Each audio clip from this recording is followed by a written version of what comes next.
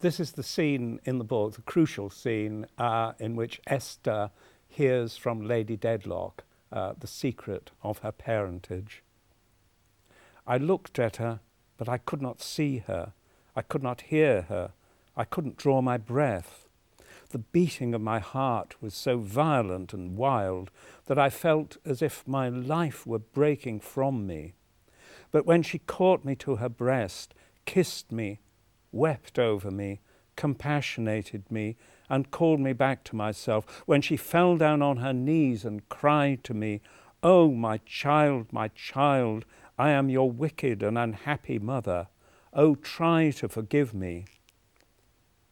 When I saw her at my feet on the bare earth in her great agony of mind, I felt through all my tumult of emotion a burst of gratitude at the providence of God that I was so changed as that I never could disgrace her by any trace of likeness, as that nobody could ever now look at me and look at her and remotely think of any near tie between us.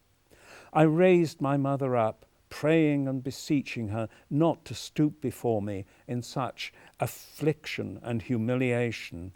I did so in broken, incoherent words, for besides the trouble I was in, it frightened me to see her at my feet.